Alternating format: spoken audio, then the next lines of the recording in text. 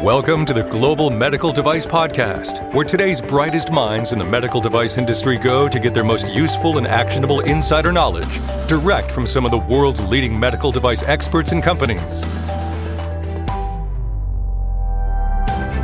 On this episode of the Global Medical Device Podcast, I got to catch up with a longtime friend and somebody that I've had a chance to work with many times in the past, and a great partner of ours here at Greenlight Guru, Christy Johnson. Christy is with Casoda Engineering. As we were preparing to chat today, I could not believe that this is the first time appearance for her on the Global Medical Device Podcast, something that I'm sure will not be the last. So I hope you enjoy this episode of the Global Medical Device Podcast. Hello, and welcome to the Global Medical Device Podcast. This is your host and founder at Greenlight Guru, John Spear. And joining me today is someone I've known. I was just trying to think of this as we're getting on the call for, let's just go with many years, Christy Johnson with Casoda Engineering. Christy, welcome. Thank you. Thanks for having me. I know you know this, but I guess as the time for our conversation was approaching this morning, reminiscing a little bit about one of the first engagements that we got involved with, and that was an interesting one. But anyway, I guess to get things started, who is Casoda and what do you do? And I know you mentioned before we started recording that you got some other things that are going on. So let's just start there, and then we'll dive into our topic of conversation today. Yeah, I started Casoda Engineering back in 2016 with the goal of helping small startups and really just small companies, device, create a quality system, not just create a quality system, but kind of baby step them into a quality system, help generate quality artifacts, build out design history files. So there's a little bit of engineering. I'm a mechanical engineer from Purdue. So usually when I get in with a company, I build long-term close relationships that turn into a combination of quality and engineering. And of course, my favorite thing to do is build a risk management file from scratch. Not many people say that. The other couple of things, you're a partner of ours at Greenlight Guru. What I appreciate, I know our customer success team and our customers who work with you appreciate, is that sometimes we work with a company who, excuse the expression, but they just need a little bit more hand-holding. Maybe they're newer to this med device game and industry, and maybe they don't have the bandwidth or the capacity or the expertise to walk through the steps of effectively implementing a quality management system. So, when those situations come up, our team reaches out to you, makes the connection, and I know you've had an opportunity to work with quite a few different companies. So I appreciate all the work that you've done for Greenlight Guru and certainly the customers that you've helped. Yeah, and everyone comes to me with a different challenge and from a different place, a lot of different personalities, a lot of different strengths and opportunities to get to know the different companies. So it's been a lot of fun working with your team. Yeah. One of the things I thought you and I could talk a little bit more about is really, kind of aligns with who you are and how you are. And it's been a day or two since you and I've chatted, but from early on, I'm like, all right, we don't share 100% of the same points of view, but philosophically speaking, there's great alignment, especially when it comes to how important quality is, how important a quality management system is, and how to structure and set one up and that sort of thing. And I know from time to time this comes up where, there's confusion. That term quality, it's got baggage, I think, in 2021. I have some ideas of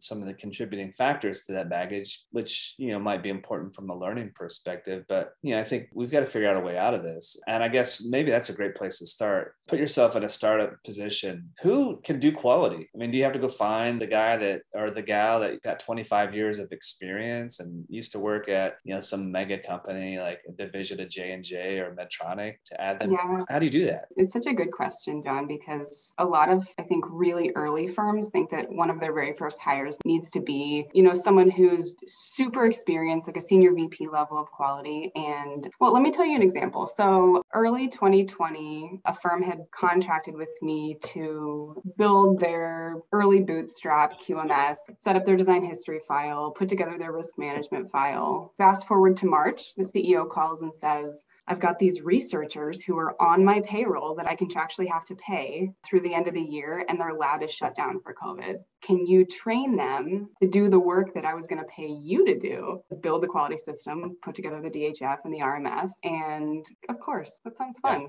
Yeah. So, the team that I trained, it was a couple of people with the PhD. One of them had a medical background, knew absolutely nothing, like the very first question, like, what are you talking about? Like, what is quality? We're doing what? So it was actually really fun to build like from scratch their understanding of quality and like how to get them to embrace it as a way to take credit for all the hard work that that was going on anyways, that basically documenting it in a repeatable way just gives them a place to take credit for what they were doing. Yeah, I like that teach mentality or methodology. Back way before Greenlight, I did a lot of consulting, and I wasn't always successful, but I tried to impart the knowledge, the skills, the expertise to the people at the companies I was working with, because as long as they relied on me to do that, I was going to be a crutch. And when the companies took the opportunities to own and embrace the responsibility for managing their quality, even if they didn't have, decades or even years of experience with quality and quality management systems, those companies were more successful because they took it on and built it in such a way that they could scale and grow. I think you're right on. I think there's a lot of overestimation that really early firms do in scoping how much of their quality system they need to implement and when. So for this team, and actually I've done the same thing now for a team under the NIH's RADx. I coach a handful of teams that are in the RADx program, Rapid Acceleration of Diagnostics, for developing COVID-19 diagnostics. And one of my teams in that program is kind of like Groundhog Day, right? Like, hey, we've got this resource. This time it was a new college grad. This person has capability to learn and has a good attitude. Can you train her? And so that turned into a weekly coaching session, working through the risk management file and couple of different just early kind of bootstrappy SOPs. And she's off and running. And like, if you can read and understand the regulation, and if you can sit and work with me and help me understand your background, and I can coach you, we can start putting in place really your early quality system, document control, supplier management, some design and development, risk management, maybe a little bit of training. But the idea is just to put in place what we need to make sure that the team is taking credit for things like different revisions of their bill of materials. What are you using for that verification test? Just make a BOM and put it in your tool and create a revision of it. Just create an indelible, tell me what you did. Yeah. Then we can go back and look at it and we can link it all together. Yeah. So why do you think, because I think this is an issue, I think, I'll frame it a little bit better before I ask the question, but I think there's at least two schools of thought when it comes to quality within a company. One is that I'll do that later when the time is right. I'm not there yet. That sort of mentality. Or maybe another point of view is not my job. That's somebody else's job in our company. And then maybe a variation of some of those is the other extreme I see a lot of times is the quality department or person has a lot of either real or perceived power, and they architect this wonderfully compliant but super complicated approach that brings the rest of the business to the knees because it's too burdensome. I'm curious, how did we get here as an industry? How did this happen? Do you have any thoughts? I think a lot of people will call themselves a consultant in the most disgusting definition of the word, right? So recently I've joined forces with Devin Campbell at Product. You've talked to Devin a few times. Yes, I have. He's been a guest on here before, yeah. And our philosophy is very much to never do what traditional consultants in industry do, which is show up, throw some documents down and walk away. Maybe you train them a little bit and walk away. We never do that. But I think that's a really common approach, where a consultant will come in, a firm will hire a consultant to come in, put in place coined SOPs that are not customized to that organization, and then they get everyone to get signatures on them, and then they walk away. And really, what I think the approach needs to be is not focusing on putting in place a fully compliant, even the modules we talked about, like doc control, you don't need 11 signatures. You don't need everybody in the company to sign off on every early version. Keep it super simple. Use whatever tool you want. I think Greenlight's super easy to use.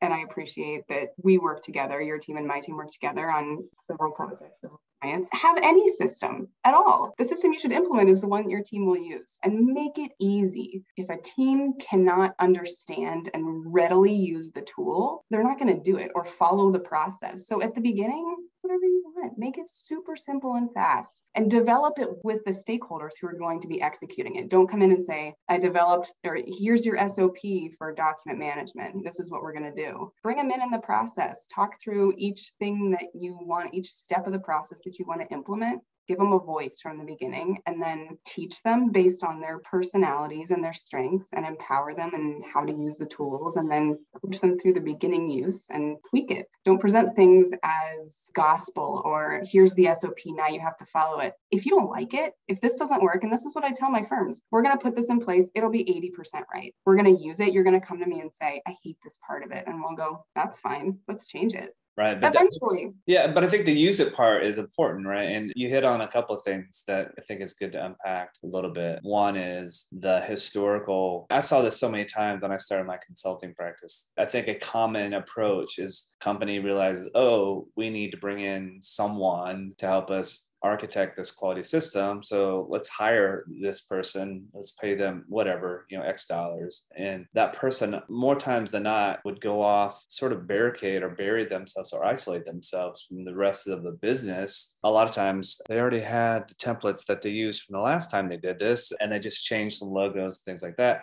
And then they're like, all right, here we go. Here's your SOPs. Here's my invoice. Oh, I'll do a quick training and overview and put them on the server, right? And then and then bye-bye. Bye. They didn't effectively transfer that knowledge or, ensure that there were boots on the ground to manage it. And it reminds me of one of the first actually consulting engagements that I had back in 2006. I was asked to help this startup, and, with some quality initiatives, they had a person engaged that was doing clinical and regulatory and quality, and things were starting to ramp up on the clinical side that was pulling her away from being able to handle the quality side. So but by the time I got there, there were already a full quality system that had been defined, at least from an SOP perspective. Now, granted, this was a very early stage startup, so why they needed all of this at that time is kind of a head scratcher. But nonetheless, I reviewed it, got myself up to speed. I'm, comparing and contrasting the SOPs against FDA 820 and 1345, and everything seems good. So then I spent some time with the people. Specifically, I remember talking to one of the development engineers and asked him to walk me through the product development procedure and what they do. And he had never seen the procedure before in his life. Like, oh, we got a problem here. But I think that happens a lot, Yeah, I think it's really easy to get lost. Just ignore the quality system that's in place, especially if you come into an organization that already has way more than they need right off the bat. And when you have that QMS delivery that's dropped at the doorstep without really stepping through it with the team, you lose functionality of it. Yeah. I think another thing is, and you and I both have had some experience at bigger companies too. I think the silos, especially I see a lot more in larger companies, but I think it happens in smaller companies too. But the functional silos or the walls that these groups within companies build, I think sometimes that quality group, and they're not alone, the engineering group does their own thing, and the regulatory group does their own thing, and the marketing group does their own thing. But quality has taken on this responsibility from ensuring that the company's QMS, passes muster with regulatory bodies. So they, without any knowledge of really what's being done in these other departments or functions of the business, they write all of these procedures. Again, they're wonderfully compliant, but they do not align with how the work gets done. So I really resonate with what you shared about that. If you're tasked with doing this, spend time with the people who actually own the process and are actually going to follow through and implement that procedure that you're writing. And if it doesn't work for them, then you've got to work with them to make something that's more palatable and has a better opportunity for success. Yeah. And I think too, the other thing that firms could do is baby step into processes, especially when the whole of the team doesn't have medical device experience, is you don't need to comply with the regulations right off the bat. Before you are in the marketplace, then you need to comply with the regulations. But it's not to have a place to put things, right? How are we going to handle our early data? How are we going to pick suppliers?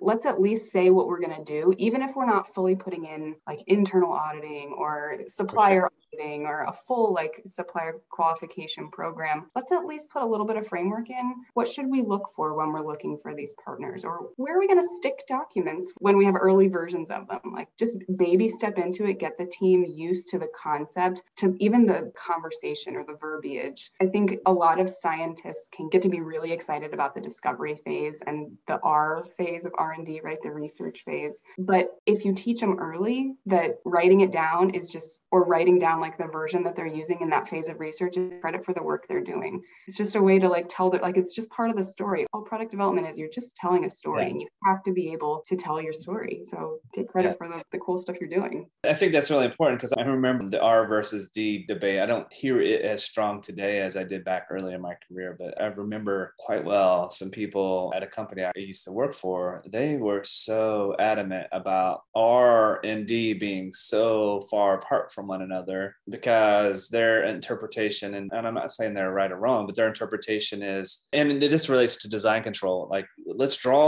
make the, and the regulations, give some latitude that you as company can define when design control begins. Right. So this company took a stance that they wanted to drag research for as long as possible and not necessarily formalize or require good documentation during that research portion, and then draw this line very, very late in the game, to be quite honest, where they enter into design controls. And for the life of me, I just didn't understand that. I'm like, to your point, like, why wouldn't you want to know all the different permeations and iterations and versions and, things that you tried? I'm not saying keep volumes of details, but, what was the configuration of this thing that I did? What was involved? What materials? What were the part numbers of if I bought things? And what were the results? What's the summary? Because what happens when I cross that line and get into D? And I implement the thing that worked during this product development process. And then I go to market, and then I have to make a change, because you will change your device. If there's no record of all the things that were done before, what is the likelihood that I'm going to make a change post-production that is something we already knew as a company, but we have no knowledge of it because it was tribal knowledge, it wasn't recorded, and that person left 15 years ago? Things like that is like, okay, there's got to be a better way. You think about risk reduction too. Every entrepreneur thinks their idea will be in market through the FDA in 6 months, right? Maybe a year. The reality is it takes longer, and there are personnel changeovers. And like you said, with tribal knowledge, the guy that initially developed the technology or did the design work or like took it from like to the very edge of the R phase, he retired 2 years ago. We thought we'd be on market by now, but he doesn't really like it when we call him. So does anybody have his notebook? Like, why are we struggling? We don't need to. Well, and if you call me about something that I had worked on a couple years ago, I'm just going to be honest. My memory is not. I mean, I can remember tidbits and things, but it's not going to be a full recall of everything that we did and why we did it. It's just not that way. Sure. Yeah. Just a lot of it's risk. Like you said, risk. Folks, I want to remind you, I'm talking with Christy Johnson. Christy is the founder of Casoda Engineering, and you can find out more about Casoda and their practices by visiting Casoda, KASOTA consult.com. That's casodaconsult.com, all one word, no hyphens or anything of that nature. Christy, while we're taking this break, you mentioned a little bit about some of the work that you have been doing with Casoda, with Radix, and also this venture with product. I guess, what else do you want folks to know about the work that you're doing at Casoda and product and so on? Yeah, we're doing lots of good work through a lot of different channels. I think we're running new projects through product. Devin and I, we're joining forces, makes us stronger and lets us offer more and different perspectives to our clients. So we're starting to kind of integrate and running new projects through product. Very cool. And if you want to know more about product or reach out to Christy and or Devin, you can go to prodct.dev. I've been meaning to run this by Devin. I don't know if hopefully he'll listen to this and he'll get a chuckle, but I know the U is missing out of product. And, maybe that should be the tagline, make product complete. We need you. Anyway, we need you. We need you. It's funny because it actually works because, our philosophy is very much we can help train whoever you have to do quality or implement quality into whatever role they have. So we really kind of do need you. We need you. Yeah. And by the way, in a way that is our goal is for our teams to have and develop team members to understand quality and find their voice with it, and not just in a Christy said kind of way, like to really be able to own it and apply the fundamentals and take it and run with it, and not, a continual crutch on either Devin or myself. So absolutely. So as we're kind of getting to the latter part of our conversation today, quality. I mean, we've hit on a couple of the triggers, but quality is one of these things that sometimes it can be super subjective. I know we try to make it objective by defining quality parameters in our drawings and specifications and that sort of thing. But I think it's important from a mindset perspective. How do we because I think we as an industry, we've created the situation that we're in. We've created this perception and the mindset that we're in as an organization. I think we unnecessarily make lives way more complicated, especially when it comes to quality management system initiatives. I think it's super important. I think it needs to be the top of your pyramid and the focus of your company. But to quote Taylor Brown, one of our medical device gurus at Greenlight, it's not that deep. So why are we making it so hard? Taylor, she's a genius. I love her. Yeah, and maybe how do we make it easier? It's not that hard. I think you got to find a coach for your team. Don't think of it as a consultant, right? I think firms need to find a coach for their team, and whoever that team is, we can coach and we can advise and teach that person to embrace the very easy to understand concepts of quality. I have a lot of teams that will say, can you read the regulation and tell me what it says? And you can Google 21 CFR.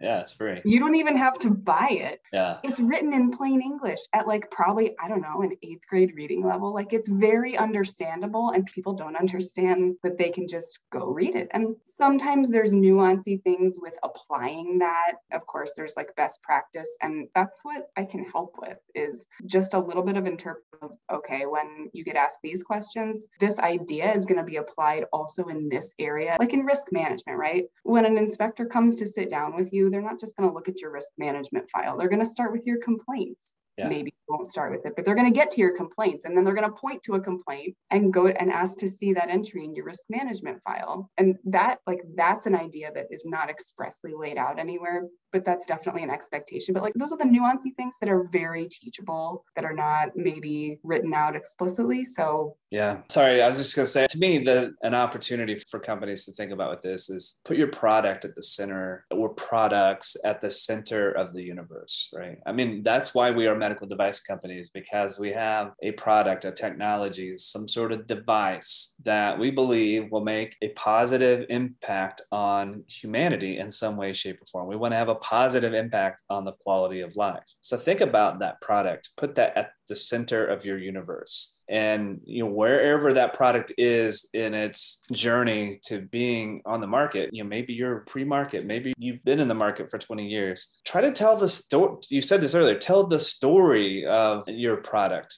and don't tell it like an urban legend. Don't tell it through verbal storytelling. I mean, there's a part and a place for that, I suppose. But what are the facts? What are the evidence? What are the details? Where's the records and the documentation that archives or that better illustrates that story? You can go pull this. Oh, look, here's a report about, this thing that happened back then. And oh, look, here's something. But think about it, from an entire continuum, from a total product life cycle. So felt like I just got on a weird soapbox there for a moment. No, I think you're right on. I mean, I think a lot of firms could look at quality as a way to ensure their safety and efficacy. If your product is in the middle of your universe, that means your safety and your efficacy is at the center of your universe. And how can you prove those things using artifacts that you're creating and tell the whole story about how you got there? It's really just a way to do that. Yeah. And I think to me, and this is a hypothesis, I haven't proven or disproven it yet, but I think if you focus on making sure that your product is as safe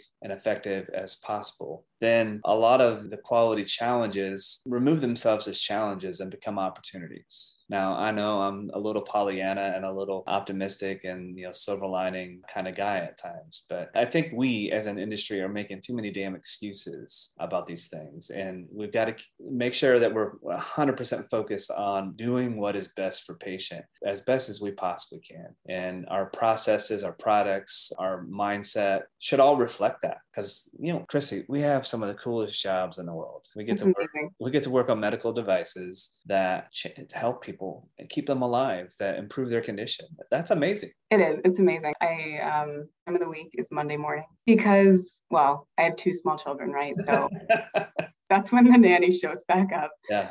And I have quiet in my office with my projects and with my teams. We can reconnect after the weekend and figure out what's on their minds and what can we do from a quality perspective to help ensure that whatever they're thinking about or worrying about, there's probably something that we can help develop a process for, or tweak our process, or reduce pain points, or just help them write down the great work they're doing. So I love my work. I love every day of it. And I wish more people love their work too.